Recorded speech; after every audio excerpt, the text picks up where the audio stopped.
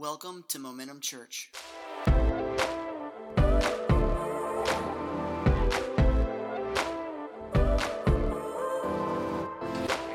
Well, it is good to be here with all of you all. If you're a father, I welcome you. Those online, fathers at home, I welcome you. Those who are tending to smoked meat today, bless you and your holy sacrifice unto your stomachs. Give God praise. No.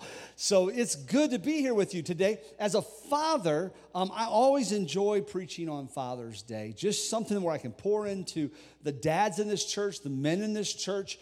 And I pray that what God's given me today will be uplifting, challenging, inspiring, and will cause us to walk as God desires us to walk, right?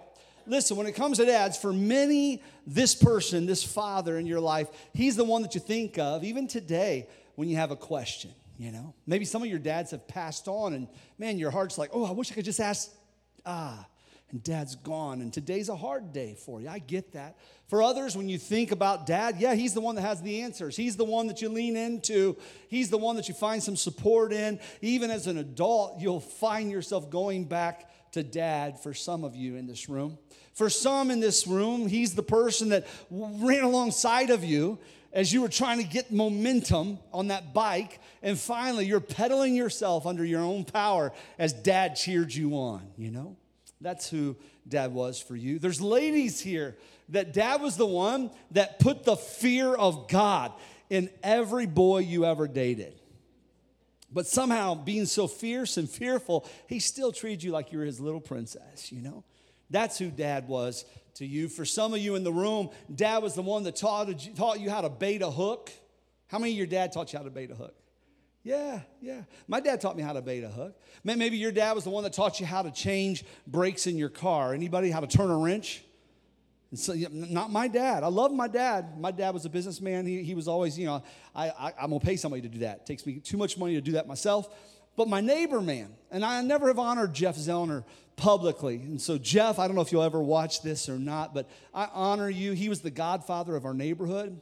And although he wasn't my dad, man, Jeff was the man that all us kids, we learned how to change our brakes because of Jeff, how to change our oil because of Jeff. I changed my first, water pump and alternator, all that kind of stuff because of that man. In a sense, he was a dad to the boys in the neighborhood.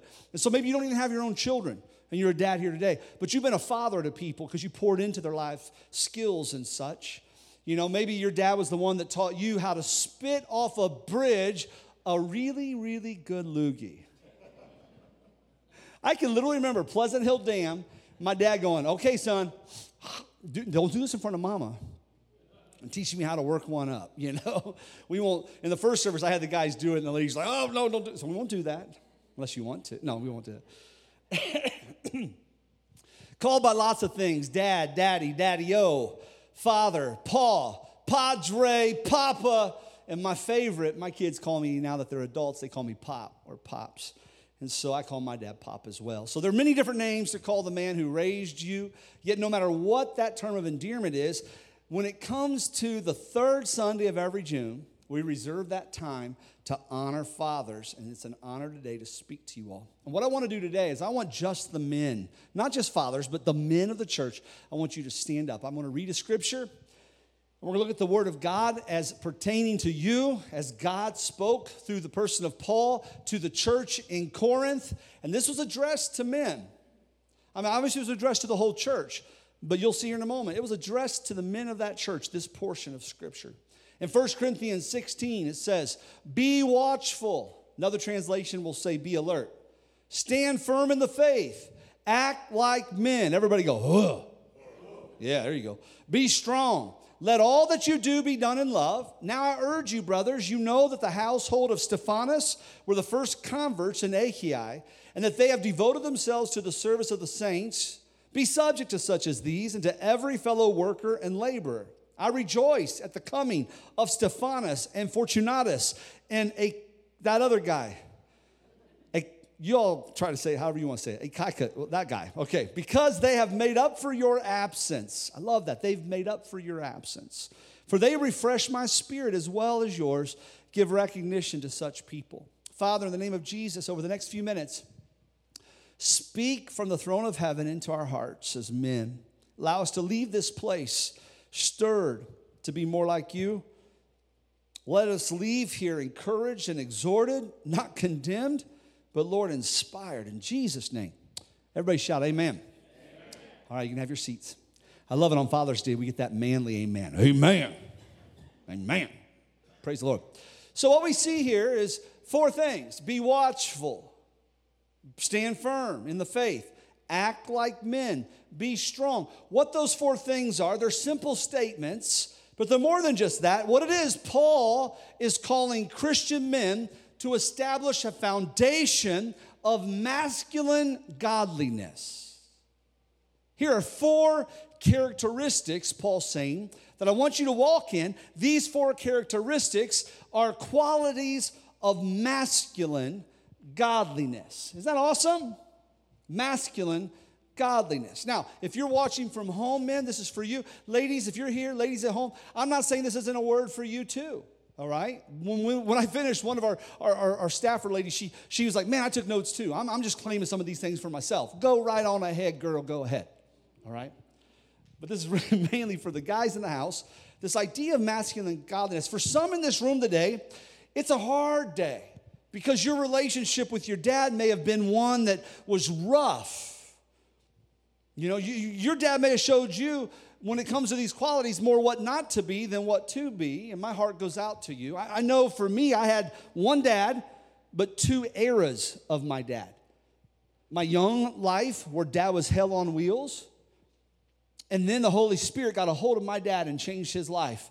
And then my dad became an amazing man that loved Jesus and our family and was loving and powerful. He'd still rip your head off if you needed it ripped off. Come on.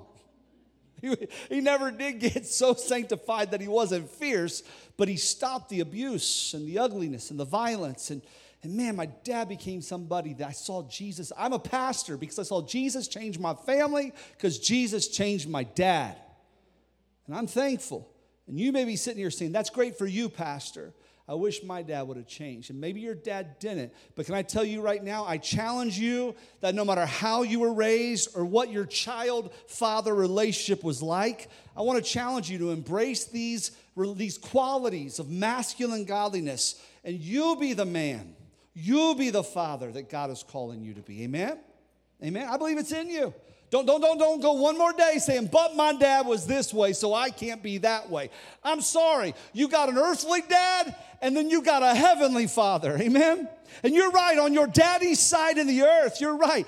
Maybe a rough coming up for you. But man, you got a heavenly father that fills you with his own Holy Spirit, and you can be all that he's called you to be in his army. Come on, somebody. You can be all that he's called you to be. These qualities of masculine godliness. And so I want to walk through them. The first one is be watchful. Some translations will say be alert. Some translations will say be on your guard. Other translations will say be vigilant. So all those things mean the same thing. Paul, he was giving the Corinthian Christian men this command in light of what the church was up against, living in the Corinthian society. It was one of those things where these men had come to faith in Christ. Their life has changed. They're walking after God, and now they're starting to compromise. We've seen that before. People get saved. Man, it's like they get saved and everything changes. And then they get some believers who have been saved for a while, and the believers who have been saved for a while will say, well, now don't get too excited. Don't get too holy. Don't get too sanctified. God understands. It's okay. You can let down your guard. And you'll see these believers after a while, the church starts to corrupt them. You know how many seen that before? You know what I mean? I know, like in junior high, man, I went to a public junior high school, very rough school, as rough as junior high could be. And man, I remember going to a Christian high school. And all I learned the first year at Christian high school is how to compromise. I couldn't compromise at public school. I'd been called out for it. Hypocrite. I've been called out. But I learned how to play the two-faced compromising game at Christian school. And it's like that. And that's what's going on. These are people who at one time were fiery hot, but now they're starting to compromise again with society around them. And idolatry that was so prevalent in the city of Corinth is starting to be ingrained back into these men and into the church. Immorality that not just was tolerated, but now the churchmen, they're starting to celebrate immorality. And Paul begins to speak, and he says, no, be watchful, be on guard, be vigilant. How many was in the military in here? Raise your hand, military people. Am I missing anybody? All right, First Service had a ton of people. I'm missing some over here. Oh, right there you are. Yeah, Marine. Yeah, our board member Chance, a Marine. You know, and you know, that century, that's what it's speaking of. It's a military metaphor describing those stationed as sentries or as sentinels to guard a camp and to observe the movements of the enemy. Can I tell you right now, the enemy is moving. He wants to take your heart. He wants to take your family. The enemy is moving, and we need to stay alert, stay vigilant. You are to guard against the evils of those who would come into the church that begin to oppose clear teachings of Scripture. You are to guard against those things and watch out for false doctrines and false teachers and things such as that. Not just on the outside, let's turn it inside. We're to be vigilant and guard our own hearts. As men, we're to guard against the corruption of our own souls and the soul of our family. Amen? But listen, as men, you are to stay alert with that vigilance of a sentinel. And here's the thing. I think the enemy would love nothing more than to lull us into a stupor.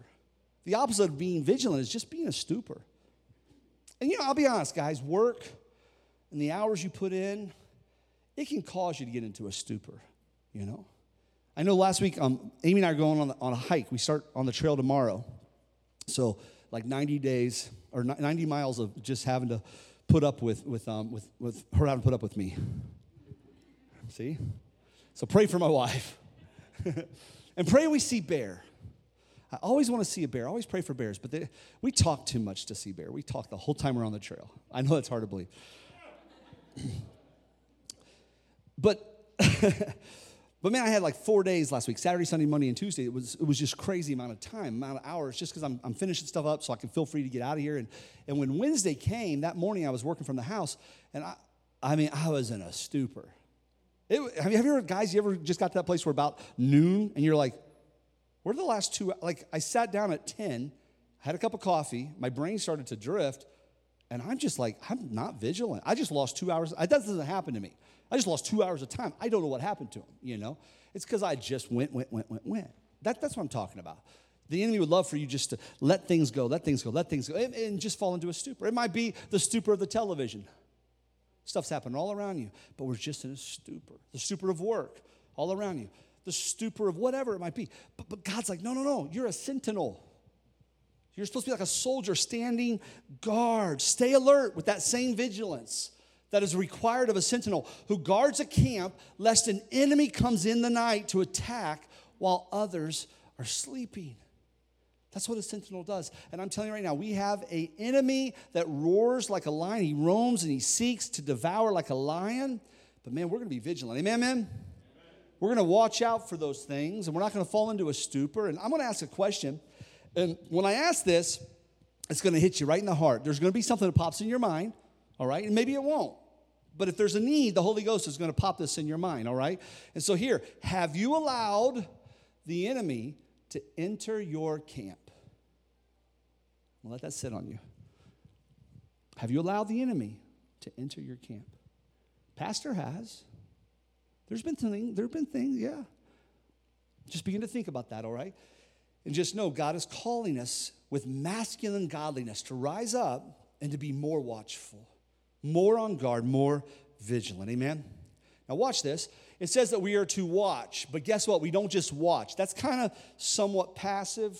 The second thing it says is now we're to stand firm in our faith. So we go from watching to standing, all right? That's a posture change. You can sit and be vigilant. But God's like, no, this is too important just to sit on the job, y'all. This is too important for you not to get a full glimpse of everything. There's too much going down, y'all. You need to stand firm in the faith. Amen? Can I just throw some things out, some statistics? At most churches, when it comes to men, on any given Sunday, almost 25% of married women that go to church will worship without their husbands. Now, if you're here and you're a lady today and your husband's at home, this isn't bringing condemnation to you. I'm saying that's the statistic. Well, that's the standard. That's just what it is at most churches. The typical U.S. congregation draws an adult crowd that's 61% female and 39% male. At most churches. But I'm here to tell you, thank you, Jesus. Momentum Church is not like most churches. Come on, somebody. I'm serious. That's exciting to me. Man, if you look around, men, look around this. There's a bunch of men in here. Most Sundays will have as many men, if not more men than women. Isn't that awesome? Momentum Church forever has not, we started this church with that mindset that we wanted to reach men, and we've worked hard for that mindset. Why? Why did we do that? Because I read a book years ago, Wild at Heart, I think is what it was called, by John Eldredge. And in it, it said if a man brings his kids to church, 80% of those children, they may leave for a season. But as adults, they'll return, and 80% of those kids will be in church as adults. Is that awesome? If a mama only, 20%. And so as a young man, and I'm fairly business-minded, I thought for the ROI of this, I'm not investing. I'm going to spend my time reaching men because that's a better ROI. Amen? Amen? Not a woman. I said amen. That was funny. Oh, my gosh. Our world has gone crazy, y'all. And so we've worked hard as a ministry through the years to reach men. And and so what was happening here, oops, I messed that up. What's happening here is we have a people, I don't believe that is representative of momentum. I believe that as men here, we have a heart to stand firm in the faith, amen?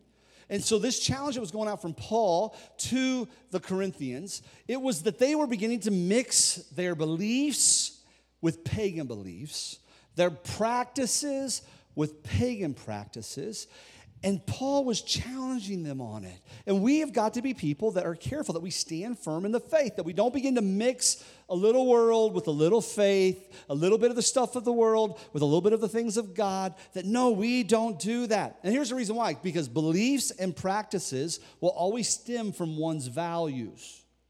So what Paul's challenge to them was, y'all are having a value shift.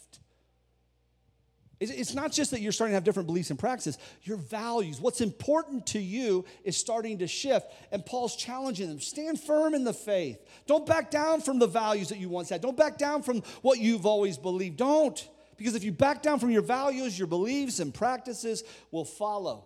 Listen to it this way. When we stop valuing what God values, we will start stumbling instead of standing. Can I say that again? When we stop valuing what God values, we'll start stumbling instead of standing. The stumble starts when our values shift. What do you value? What's important to you? Pastor says, stand firm in the faith. Well, okay, I get that. What does that mean? Stand firm in the values that you have, because the byproduct of your life will be those values. They will come out in your beliefs and your practices, amen? But you can reverse engineer that. And you can look at practices and beliefs and go, yeah, I'm getting off. All right, well, then I need to shift that and get my heart lined back up with the heart and the values of God. The way Apostle Jude said, this is one of the disciples, one of Jesus' 12 disciples, he said it this way, contend earnestly for the faith. I love that, contend earnestly for the faith. That word contend means to deal with something difficult or unpleasant. So can I be honest? Sometimes as a dad, I don't want to deal with what's difficult and unpleasant.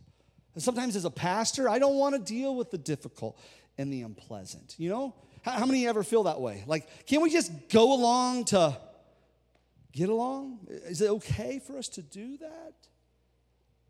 No, we're supposed to stand firm in our faith. Stand firm in truth. We are supposed to be people who contend for our faith. And if we contend with our faith, then there's some things we're going to deal with that are unpleasant. There's some things that in your home you're going to have to bring correction to. There's some things in your life that you're going to have to change. We stand firm in the the faith. Amen?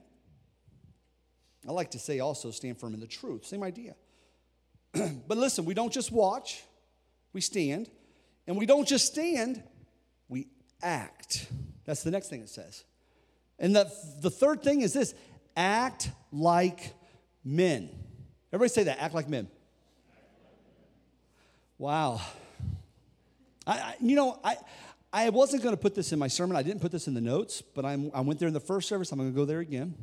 So we're supposed to stand firm in the truth. And the next thing is to act like men. And something hit me. We were actually going to make a men's shirt for our men's ministry, all right? And we weren't sure if our men's ministry should be called Mo Men or if that was the women's ministry name, Mo Men. But that was a horrible joke. Just made that up. That was pretty funny. So, but we had that verse in mind, and we even designed a T-shirt that had these things on it, that had the whole be watchful, stand firm, act like men, and so on. And we decided to nix it. The reason why, because we thought, well, in-house, it makes sense. We see it, we understand it's a scripture, and it's just challenging us to rise up to, if you will, godly masculinity. Amen? But then we know the culture that we live in. How would it be perceived by those outside the church? Exactly. So we nixed it, not because we're weak. We'll preach what we need to preach. We have no problem offending those that need to be offended, if you will. But remember what I said last Sunday, we're persecuted for his name's sake, not because of our agenda, amen? For his agenda, the gospel's agenda. That's what the persecution comes from. It's not to be because I want to be a jerk, all right, and just stir things up. But something came in my mind when I was preparing this sermon a couple weeks ago, and I didn't put it in my notes, but I'm gonna speak to it. Is that okay? Act like men. Act like men. When I hear that, I think, how binary. So in other words, act like men means like the other side of it, you're not acting like a man. Well, that's just so binary. It's so either or. You either are or you're not acting like a man. Well, how misogynistic. So as a woman, I can't live these principles too? Yes, you can. I can't live these principles too?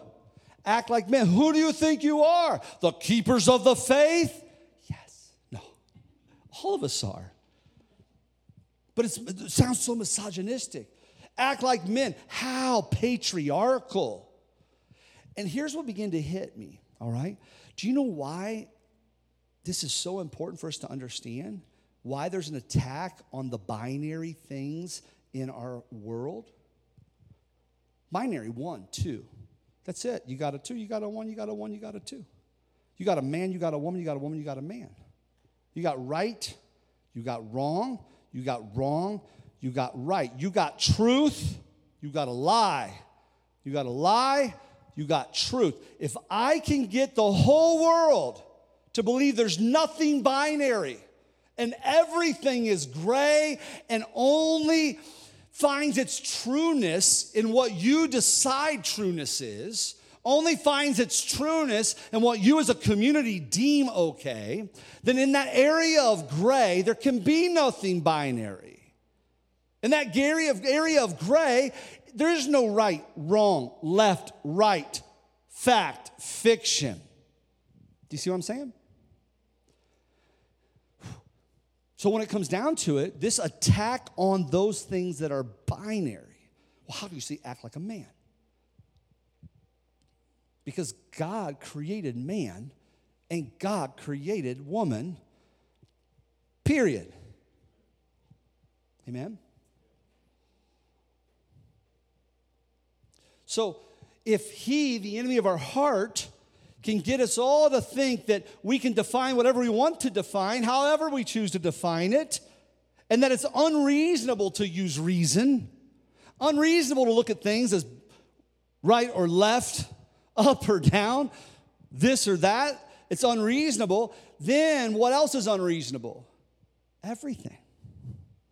It is unreasonable for you to have any matter-of-fact belief about anything. Do you see how insidious this lie from the enemy is? Now listen, I'm going to tell you right now, my heart goes out to those who struggle with gender identity. As a church, we have had people that we have loved deeply in this house that never left here, other than because they moved. But they moved and they left, but before they moved, this was their house. We loved them. And I'll tell you what I did. When they said, my name is this, if somebody tells me my name is, I was born Clinton, but I like to be called Bubba, guess what? Out of respect I'm going to do, I'm going to call Clinton Bubba. Well, hey, Bubba. And if somebody who is born Bob, and they say, Ross, my name is Barbara, guess what I'm going to do? I'm going to call him out of respect, Barbara. Now, before I get all y'all mad, because now all my people on the left's like, yeah, and my people on the right's like, ooh. All right? Now I'm going to go make my people on my left upset, okay? So I'm backwards. Where's the left? How many no, I'm teasing. So, all right, you ready? So I am choosing to honor you. If that's what you want to be called, that's what I'm going to call you, okay? But I will not insult you by calling you something different, but I will not have my reason insulted by saying you're a her if you're a he, or a she if you're a him. That's my reason. And I will tolerate what name you want to be called, but you have to tolerate my reason as well. And it's unreasonable and intolerable for you to demand something from me that my mind knows is black and white. I used to use black and white as an example. You know what I'm trying to say. Male or female. Does that make sense? All right? Now, does that mean that we have a right to be ugly to people? No. Oh, heck no. We love people. We love broken people. We love hurt people. We love people that are gender confused and all those things. And I know this is a big sidebar to this sermon, but when I hit act like men, I thought, that's just so binary. And our world hates binary. And then my mind went, why? God, why does our world hate things that are one way or the other? Back. It's because if we can doubt that, the very essence of creation, a man and a woman, if we can come to a place where that is on the table for debate, nothing is sacred, nothing can be truth, nothing can be right or wrong. Amen? And where will that lead us as a world next? Only God knows. I know that's not real popular for many, but that's where we're at. And I hope you can hear, I want to offend both sides. I do. Because I believe it's in that place of balance where we have compassion, but we hold fast. We stay firm in the faith. We have compassion, but we stand firm in the faith. And with boldness, we don't back down from what God's word says. That'll not make us popular, but it'll make us faithful. Amen. All right, so act like men. I'm going to go on with the teaching. Is that all right? All right. So you hear a lot about that idea of toxic masculinity in our day and age, right? And I want to say, yes, there are men who are toxic. There are men who are violent, abusive, and overly aggressive. And the thing with that, though, is not every man that is bold and powerful and not overtly aggressive is somebody that's masculine, has toxic masculinity. But society is trying to throw all men under the bus when it comes to this. And that label of toxic masculinity is now being applied to everybody that's a man, right? Can I say this? Masculinity only becomes toxic when men do not lead as God intends them to lead. That's when it becomes toxic. But there's been a shift. There's been a feminization of the church, not just recent, but for the last 700 years. Dr. Leon Podles, the author of The Church Impotent, he said there's been a pattern of feminization in Christianity going back at least 700 years. Can I tell you right now, a farmer in the field, a blacksmith, a craftsman of some sort, do you think that man relates to the person wearing the flowing gowns and the velvet slippers and the beautiful cords? I'm not saying that's wrong. I'm just saying there was a feminization of the church that started about 700 years ago. Amen? If you were holy, really holy, this is what you would look like. This is how you would dress. This is how you would act. And so you're so separate from the farmer in the field, when the farmer in the field may have more faith than the man in the parish ever had. Amen? So this pattern happened. But the ball really got rolling, Dr. Leon says, back in the 1880s with the dawning of the Industrial Revolution. So large numbers of men, they left the farms and they went in to work at the mines, in the factories, and in the cities. They began to go do that, and in doing so, at the mills and such. And in doing so, they left church and family back home to tend to church. And so women stayed behind and began remaking the church in their Victorian image. And during the Victorian era, it saw the rise of church nurseries, Sunday schools, lay choirs, quilting circles.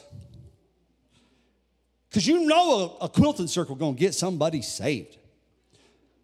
Ladies' teas, soup kitchens, none of these are wrong. Girls' societies. Now, Leon was jumping on a soapbox here. I'm not sure if I'm in agreement with him. Potluck dinners. I think that's Jesus. I'm just saying, he was always eating, right? He was always eating. But still, potluck dinners, all those kinds of things, something happened. The church started looking different. So the definition of a good Christian began to change from being bold and having aggression, like being aggressive. Being bold and aggressive's out. And now it's being passive and receptive. That's it. Being Christians, you're supposed to be gentle and sensitive and nurturing. And those are all good things. Focused on the home and the family.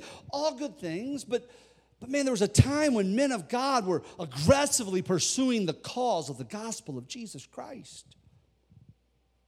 Not just trying to be good little boys and girls. And I'm not giving you warrant to cuss like a sailor and smoke and drink. I'm not saying that, okay? But sometimes I feel like the gospel would be spread further by some cussing sailors loving Jesus and going after it. If you're watching online and you're my superintendent in the Assemblies of God, I don't mean any of that exactly. Dr. Merrill. I'm just saying that we have feminized our spirituality. We're hearing here, act like men. When we planted Momentum Church years ago, I had two ladies. Oh, Pastor Ross, we get ready to go to the movie theater. You remember this, Charlotte. Our very first public facility, that we're going to go, not the coffee shop, but actually a theater. We got crystal and we've got china. We're going to make the cafe so pretty. And we got gold on the china. It's going to be so pretty. And I'm just in my head, I'm thinking, I will smash it all. If they bring it, I will smash it. Now, I won't smash it. I'll walk with it and I'll trip accidentally. And then it'll be smashed. Oh, look what I have done. No, I told them, I said, look, I'm sorry, we can't do that. I said, we need metal. We need wood. We need leather. If we can serve coffee out of rawhide mugs, let us, But that was an early fight that we had to do, to really push things, to be welcoming to men. And you may say it doesn't take all that. It does. It does. Now, I'll be honest, I overcorrected. For about 5 years, I overcorrected. Pastor Jared would say, I want to do this song, and it's all about putting your head on the heart of Jesus, the shoulder of Jesus. No, he's a 33-year-old man. I ain't laying my head on a 33-year-old man's chest. It was an overcorrection. I don't want to be caught in a cosmic kiss between heaven and earth by my Heavenly Father. You know what I'm saying? Just saying. But it was an overcorrection.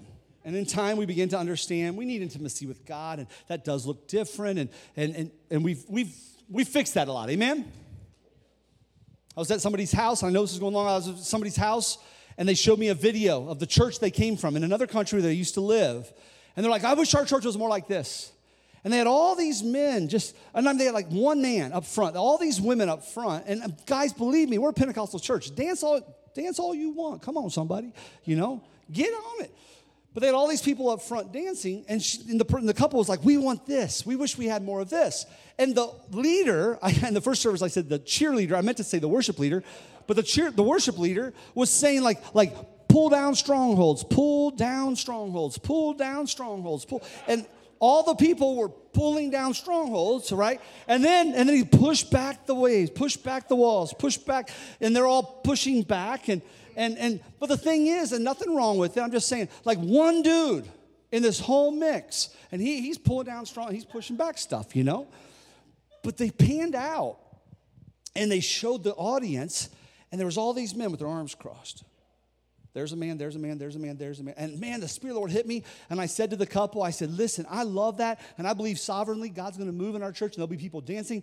But listen, you see those guys with their arms crossed? That's who I'm called to reach. It's that man. Whatever I can do to get that man to start to open up, that's who I'm called to reach. And guys, listen, we've been reaching that kind of man for years. Come on, somebody. Amen? And yes, there's times when we will dance before the Lord. All I'm saying, there was just something about it. It was like, we're pulling down, we're pushing back. We're pulling down, we're pushing. It was just like, come on.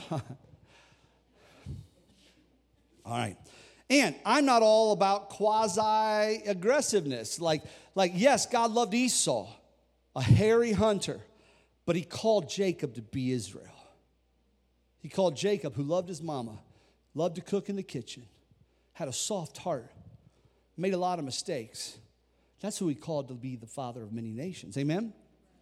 And so this isn't about a personality type. I'm kind of in the middle. I absolutely love the opera, and I love ballet. Not doing it, just watching it. I love it. I do. But I want to kill me some stuff, too, once in a while, you know. From the woods to my grill. I love the concept of that I got to take something all the way from the woods. I butcher things myself, and then all the way to my grill, and I did it for my family. I know it'd be a whole lot cheaper and time less consuming but whatever. But listen, what I'm saying is this is more than aesthetics, all right? Listen, this value goes beyond aesthetics, not about what stuff looks like. The writer of the book of Hebrews shows that our faith should be one of aggressive action for the glory of God. In Hebrews, by faith the walls of Jericho fell down after they were encircled for 7 days. By faith the harlot Rahab did not perish with those who did not believe when she had received the spies, men going in and spying out the land. That is freaking awesome. As they received the spies with peace. Through faith many subdued kingdoms, worked righteousness, obtained promises, stopped the mouths of lions, quenched the violence of fire, escaped the edge of the sword, out of weakness were made strong, became valiant in battle, turned the flight the armies of aliens. I love it. Women received their dead raised to life again. Others were tortured, not accepting deliverance, that they might obtain a better resurrection. That's fierce. And I don't know what it looks like to turn our men's groups into something fierce, but in a lot of ways, Mitch, myself, and you would agree with me on this, we have turned our men's groups into just a masculine version of female groups. Let's get together, sing a song. Let's get together and pour out our hearts. I want to get together and do something and kill something in the spiritual realm. Amen? I don't know what that looks like. I'm just being honest. So I probably shouldn't say stuff that I don't have an answer to. I'm just stirring stuff up. I can stir it up. I'm going on the trail for the next 9 days. Y'all can deal with it. But that's fierce. Men don't need to just be nice, sweet, good little Christians. We're called to be dangerous warriors for God's kingdom. Come on. Amen? So we're not going to just watch. We're not going to just stand. We're not going to just act. Finally, we're going to just be strong. And what I mean by that is if you're married, keep your commitment and honor your vows made to your wife. Guys, listen, I know the grass is greener on the other side. I get that. But you get a little closer to that grass, you'll see it needs weeded too. Oh, yeah. Nothing's perfect. But keep that commitment to your spouse. Be strong and honor the word of God. Keep your promises. Honor your own word, too. Keep your promises to your children. Keep your commitments to your church family and to your friends. Be dedicated to serve and give sacrificially. I think that's a manly thing. Serving and giving. That's a powerful manly thing. Listen to this. Be faithful to your employers. How many bosses do we have in here? Business owners? A few. Man, don't you want your employers to be faithful? Yeah. We as employees, we need to be faithful as well. A Christian man should be a man that's always on time and over-delivers when it comes to his job. Amen? Not looking for the way to cheat the boss, cheat the business, no, over-delivers. And one final thing when it comes to being strong, be strong in your financial obligations. Pay your bills on time. Don't be careful with your credit debt. Pay those creditors off. Amen? All those kinds of things are so important. And so that's the four things I see in masculine qualities, godly masculinity. And so be watchful, stand firm in the faith, act like men, be strong. And this week we had a man who went down and he lived this. And he went down, he died this week. Officer Joe Brunson from the Holly Springs Police Department. And if you don't know the story, he was killed on a traffic stop right up here, just a little bit away. And with that, man, he went to Revolution Church. Things I've read, good man, godly man, man of prayer, man that served. People knew where he stood with his family. People knew where he stood with Jesus. That's the kind of person I want to be. That's why I wear this shirt today. We're honoring first responders. We always do. As a ministry, a few years ago, probably 3 or 4 years ago, the Lord laid in our heart that we wanted to be supporters of first responders in our county, and we have become just that. In so many different ways, behind the scenes, we've paid for people to go to counseling. We've paid for people to go to retreats. We've covered mortgage expenses for single sheriff's department people, just all sorts of ways. And here's just another way. We're selling these shirts for $25. And so, yeah, we've already bought them. But every dime of the $25, we're not saying just the profit, but every dime of the $25 will go to this family, to Mary Kate and to her family, okay, at the death of Joe, her husband. And the thing that'll do, one, it'll obviously give them finances, but two, it puts more of these shirts out there, just letting our first responders know that Momentum Church, we support you. There's things I can't tell you about that we've done that's just behind the scenes you can't even share. And man, I'm just so thankful. And they told us when we brought all of them in here, we brought all the sheriff, chief, captain, everybody in here a few years ago, and had a session with them. And they told us it's going to take a while because people just don't trust. This is a group of people that don't trust. And it's been wonderful starting to earn their trust, especially the last year. And usually when things go down, we're one of the first people they call so that we can help bring some support. Amen? So just know that's part of our heart. But here's the thing. It goes on, I'm done. 1 Corinthians 16:14 finishes, after saying all those characteristics, it says, let all that you do be done in love.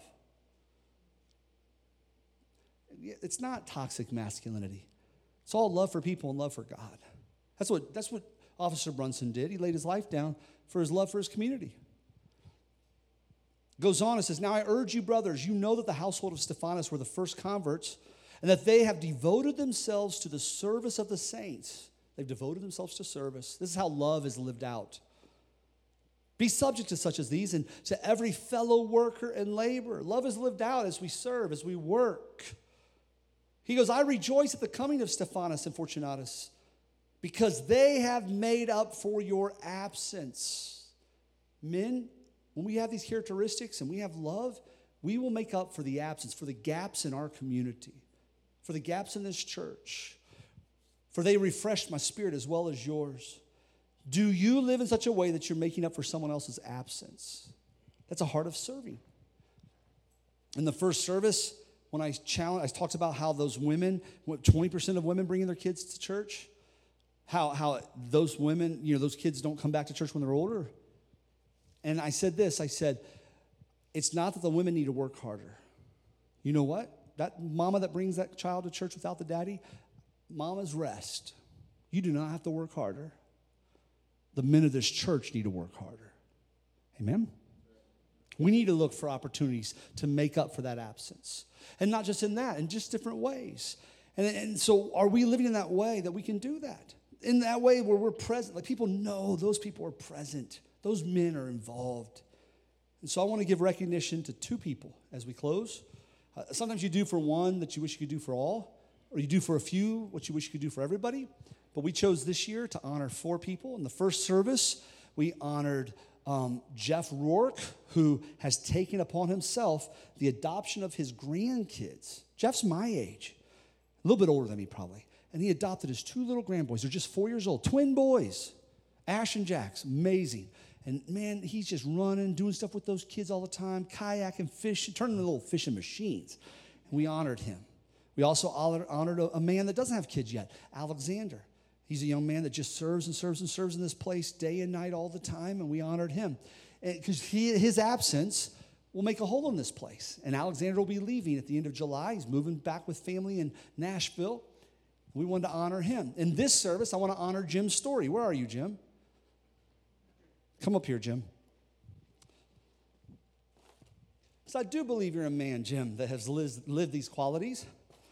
And I want to give you this. Amen. It's a little bit girly, but it's beef jerky. So it's beef jerky. It's not, I want to buy the beef jerky too. So, but here's Jim's Story, military, just serviceman, all those things, you know. But guess what he does? For a few years now, 5 years, 4 years, week after week after week after week, he serves the elementary ministry of this church. And it's just amazing how he pours in with kids like my son, Maverick. You had more hair a few years ago. Like, Maverick's a lot of work. And I just thank you so much. Amen. It's true. But Jim is just the kind of guy like I'm speaking of. And he just serves and serves and serves. So thank you, Jim, so much. And because it says here we're supposed to rejoice, and it says here we're supposed to give recognition to such people. And the final one is a young man that I've just been watching grow in the Lord so much. And you don't see him a whole lot of times because he's behind the scenes running the show right now, you know, the production stuff.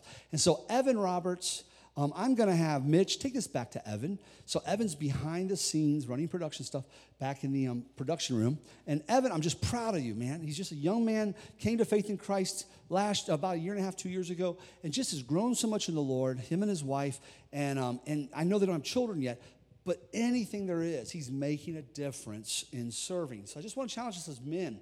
There's different ways you can father. There's different ways you can serve. You know, you have kids that are yours, but serving these kids in this ministry, man, it's just a powerful, powerful thing that you can do. And so I want to pray, and then we'll close. Father, I thank you, Jesus.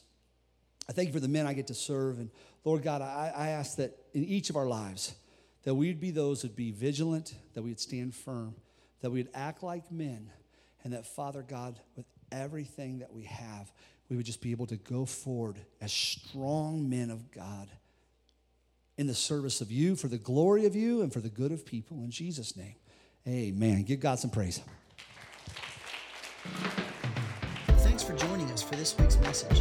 For more information, please check out www.momentumchurch.tv.